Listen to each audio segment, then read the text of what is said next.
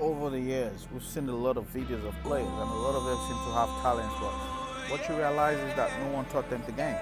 Like what you do when you're not with the ball, the movements, the positioning, the techniques, and all things like that. If you ask what we need to see in players, I'll say talent, and obviously football character. And you can see that easily in a player, like how he's involved in the game and all that stuff.